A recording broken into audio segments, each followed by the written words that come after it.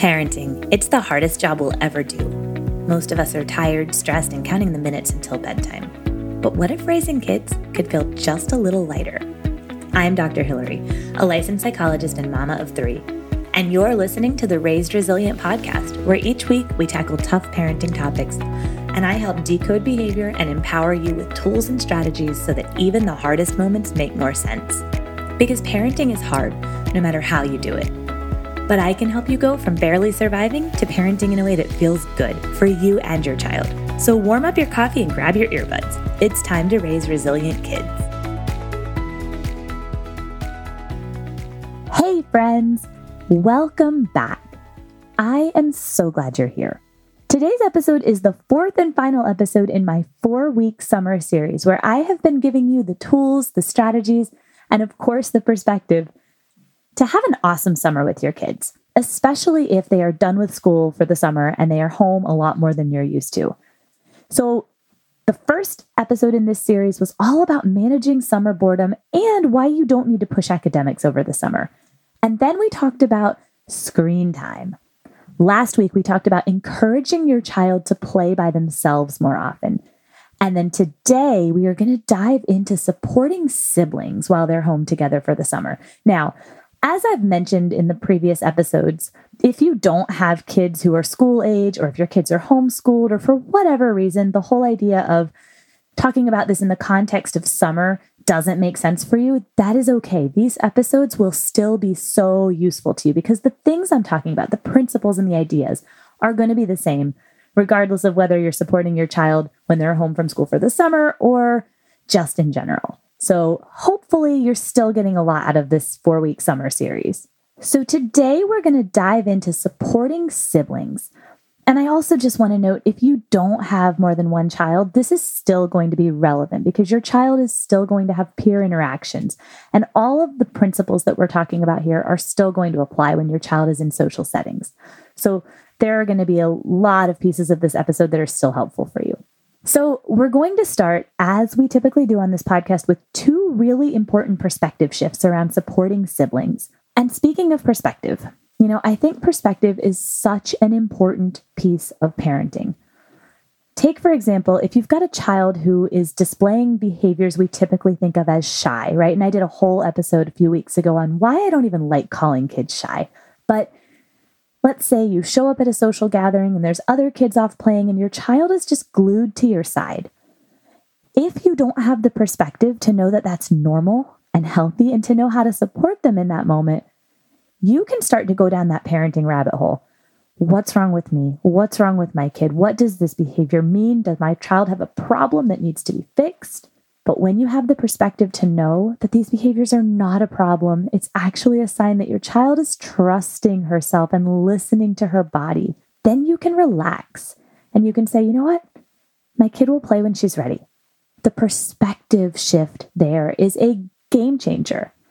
So toward that end, I have created a free guide for you. This free guide is a game changer because it will shift the way you see parenting. It'll shift the way you see yourself and your child, especially in hard moments. You can get your copy totally free, raisedresilient.com/mindset. So go grab your copy today. Okay, so now let's talk about the perspective shifts that are required to really effectively support siblings in their relationship. Okay, here's the first one. It is totally normal for siblings to have a hard time getting along.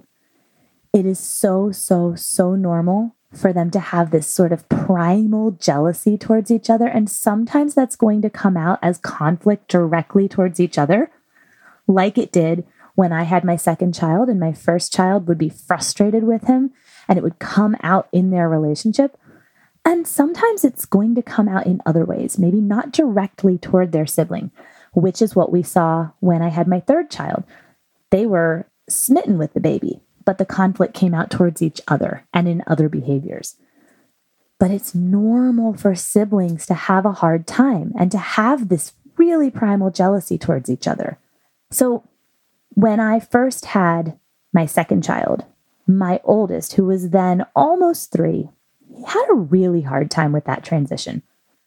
I remember being floored one of the first days we were home from the hospital, and he said to me with tears in his eyes, he said, "Put the baby down and give me a hug," which of course I did. I put the baby down in a safe spot and I gave him a hug, but I was just blown away by how hard that transition was for him.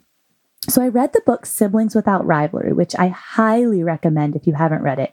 It's by Adele Faber and Elaine Maslish, and it is really such a wonderful resource on all things siblings. But one of the things from that book that was so eye-opening for me was this analogy that they use. They talk about how we should imagine as parents that our partner comes to us and says, "Okay, so I love you so much and I think you're so great that I'm going to bring home another partner just like you. And you need to share your things and understand that I'm going to be spending a lot of time with this new partner to make sure that they feel really welcome. So you'll have to entertain yourself more than you're used to. And you're going to have to really be kind to this person to really make them feel welcome." Just take a moment and think about how that feels in your body when you really imagine your partner saying that to you. Most of us would find that so threatening. We would probably feel angry, sad, maybe a little scared, confused. And they share that analogy to say that this is how our children feel when they get a sibling. Now, that doesn't mean that having another child is the wrong move. It doesn't mean that your children won't grow up to be wonderful friends. And actually, as a parent, you have a hand in developing the strength of their relationship. So that's exactly what we're going to talk about today. But even if they grow up to have a wonderful relationship, siblings will struggle with each other. And then the second mindset shift, conflict between siblings, and this is related but not completely the same. Conflict between siblings is totally normal and healthy and expected. And eliminating sibling conflict is not the goal. So if your kids have been fighting and you've been trying to find a way to stop them from fighting and basing your barometer of how they're doing on how much or how little they're fighting, you're sort of looking in the wrong place for your successes because siblings will fight. This is normal. The goal is not to stop them from fighting. The goal is to use those moments as teaching moments, to teach and model and support them in developing healthy conflict resolution skills. And I'm going to talk more today about how to do that. But that is a mindset shift. I don't know about you, but when I first became a parent of 2 kids, I thought the goal was for them to just get along. And that's just not the case. They will argue and there will be those moments of primal jealousy. And our goal as parents, just like we don't fix feelings, is to help them and support them in feeling what they feel and working it out together in a healthy way. So with those 2 perspective shifts in mind, let's talk about what we can do to support our kids in developing a healthy relationship and learning healthy conflict resolution skills. Okay, so the first one, expect conflict. Just expect it to be a thing. And you can even talk to your kids about this in a calm moment. So a while back, I said to my kids one day, and I don't know why I thought to say this to them, but I am so glad I did, because it was like a light bulb went off for them. But I said, "Did you know that it is so normal for brothers and sisters to argue sometimes?" I remember arguing with my brothers when I was a little girl too. You know, you're both awesome kids, so the problem isn't you. The problem isn't you. The problem is that you're both still learning to handle it when you have different ideas about things and when those ideas cause big feelings. You're still learning to handle those moments kindly and without hitting. And that's totally okay. I'm here to help. So telling my kids that explicitly was a huge moment for them, because I think before that, they really did believe that each other was the problem, which is what we tend to think when we're new at resolving conflict, right? I don't know about you, but I definitely had some of that when I first met my partner 13 years ago. Neither of us had really worked through the trenches of conflict with somebody before that, right? And I think a lot of us, especially as women, but I think this can be true for men too, that we were socialized to avoid conflict. We were socialized to make sure that the other people around us felt comfortable. And so we didn't learn conflict resolution skills. We learned to turn away from conflict. And if you don't know that conflict in healthy relationships is normal and expected, and you don't have the skill set to work through it, you can feel like any relationship where there is conflict is a bad relationship. And that is just not true. Any healthy relationship where two people are showing up authentically, there's going to be conflict. You're not the same person. So having this mindset of conflict is normal and teaching that to our kids is a game changer. So that's my first tip. Just expect conflict and even be transparent with your kids about the fact that this is what's happening and it's healthy and normal. And they're both good kids who are struggling because they don't yet have that skill set that they need. My next tip is a simple one, but it's also really, really powerful. Teach your children to call for your help when they feel overwhelmed.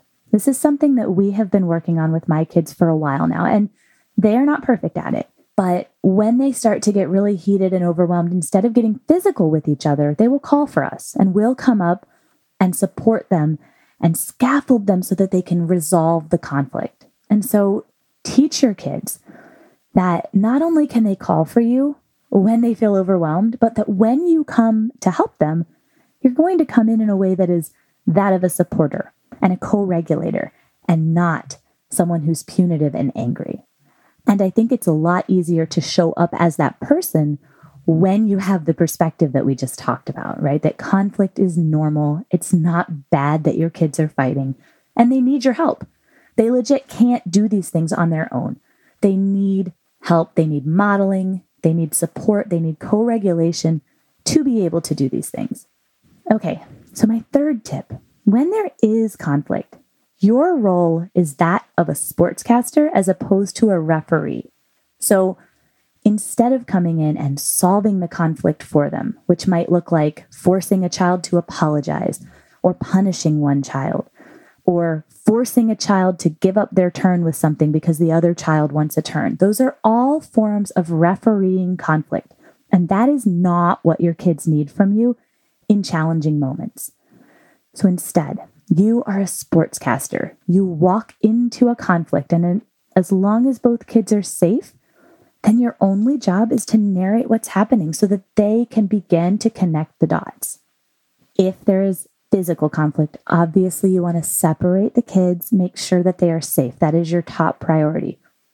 But even with that, you can sportscast. Wow, there are so many big feelings here. I'm going to help you both stop. Or I'm going to take her for a break because she's really struggling and I will be back to check in with you in just a moment. Keep your kids safe first, but then you can still narrate what's happening. And again, the goal here is to help your kids begin to be able to connect the dots around their feelings, their behaviors, how their feelings affect their behaviors and how those behaviors affect their sibling, right? So teaching them that in relationships, what we do and say and how we act has an effect on the other person. So some examples of sportscasting might sound like this. There's one slide and two of you. You both want to turn. I wonder how you're going to choose to work that out.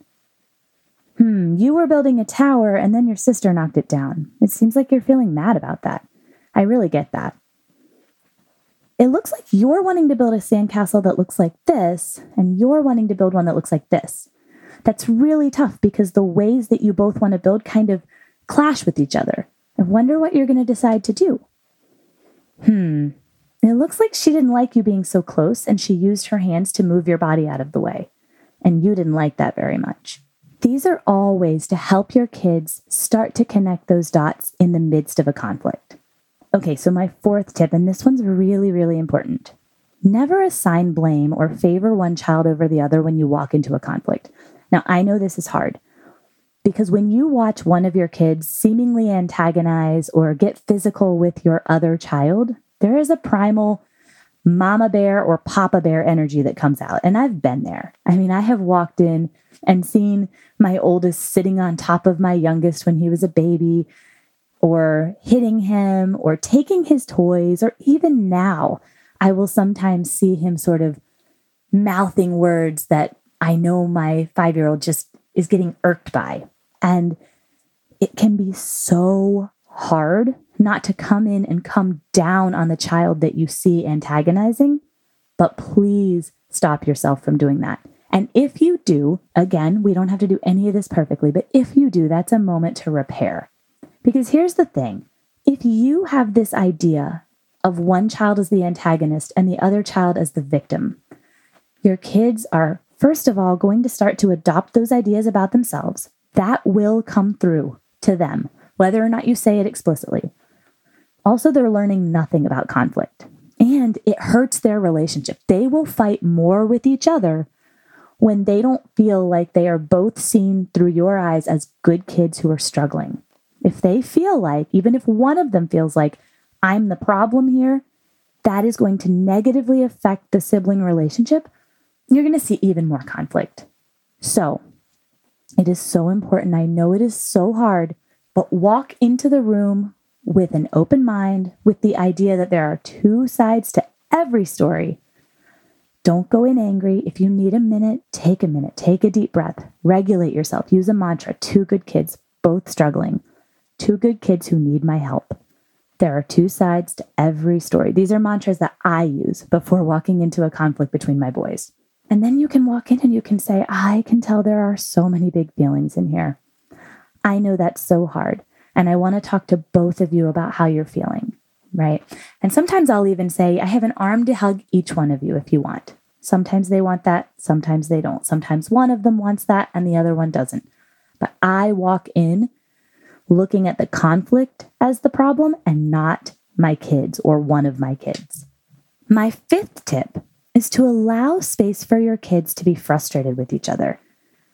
We don't need to fix our kids' feelings, and we don't need to keep our kids happy with each other. Okay, so you don't need to keep your child happy, and you don't need to keep your kids happy with each other.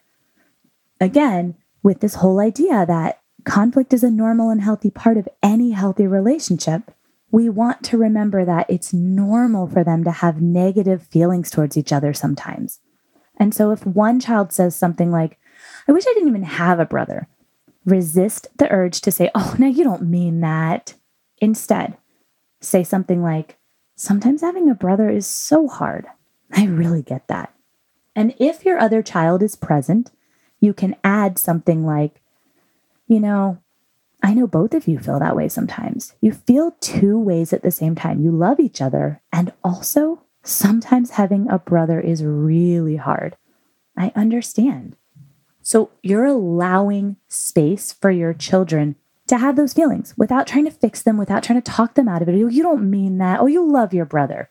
Yes, they do love each other. Two things are true at the same time. And we've got to support our kids in that so that they can start to hold both of those ideas instead of getting into this mindset of, if I'm mad at you, I can't love you, right? They are going to need us to hold those two ideas first before they can.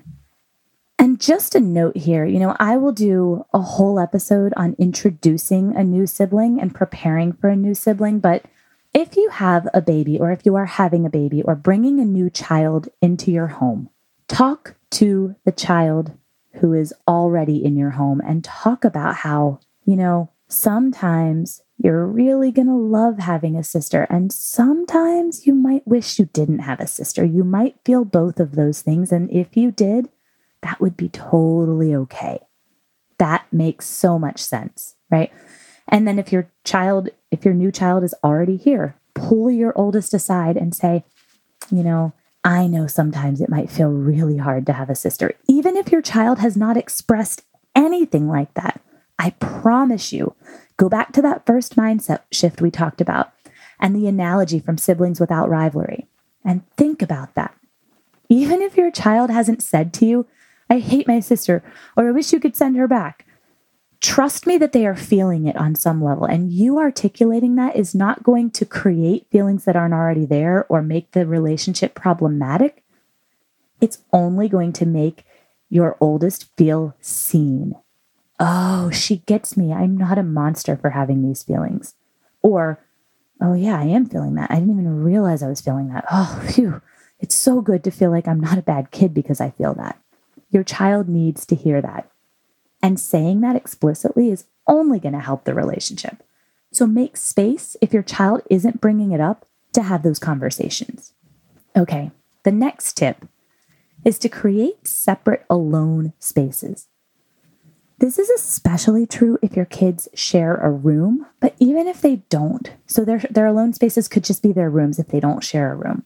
But if they do share a room, this is especially important. So you can include your kids in the process and help them choose spaces where they can go when it's too tricky to play together. And you can say something like, in the moment, seems like it's too tricky to play together right now. Let's try again in a little while. And in the meantime, you can each go to your alone spaces and play alone for a little while. So for my kids, it's their rooms. But again, it doesn't even have to be a whole room. If your child wants to go hide under a table and play by themselves for a little while, that's totally fine. It just needs to be a space where your child can go to when they're feeling overwhelmed in the sibling relationship and to have a little bit of alone time and some calm. So again, include your child in the process of choosing this space, and then in the moment, you can support them in choosing to go there.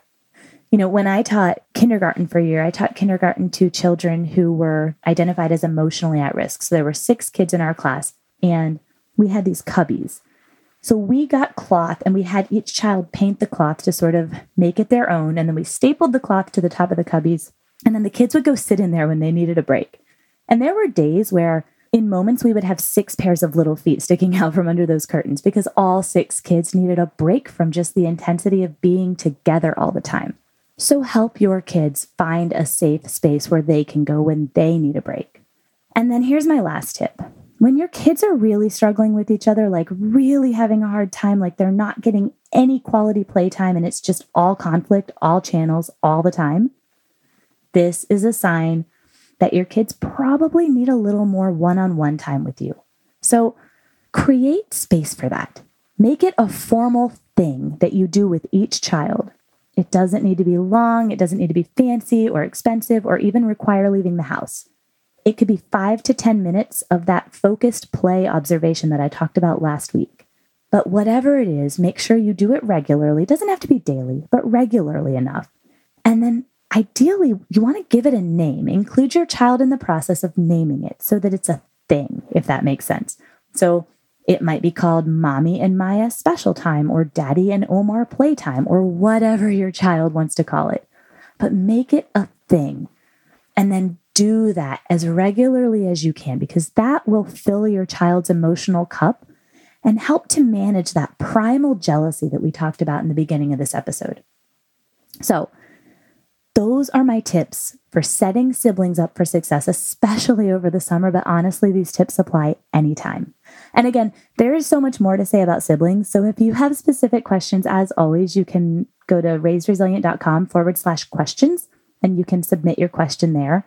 But I hope this is helpful. I think it's a good start for really supporting siblings in their relationship. This wraps up our 4-week summer series. Thank you so much for listening, and I will catch you next week. I so appreciate you listening and being here. It really means the world to me. And if you are enjoying this podcast, leave a review and share with someone who could use this message. I really and truly believe that this is how we change the world. We spread the word about raising resilient kids, about being cycle breakers. So share this podcast, leave a review, and let's spread the word about raising resilient kids. Until next time, we've got this.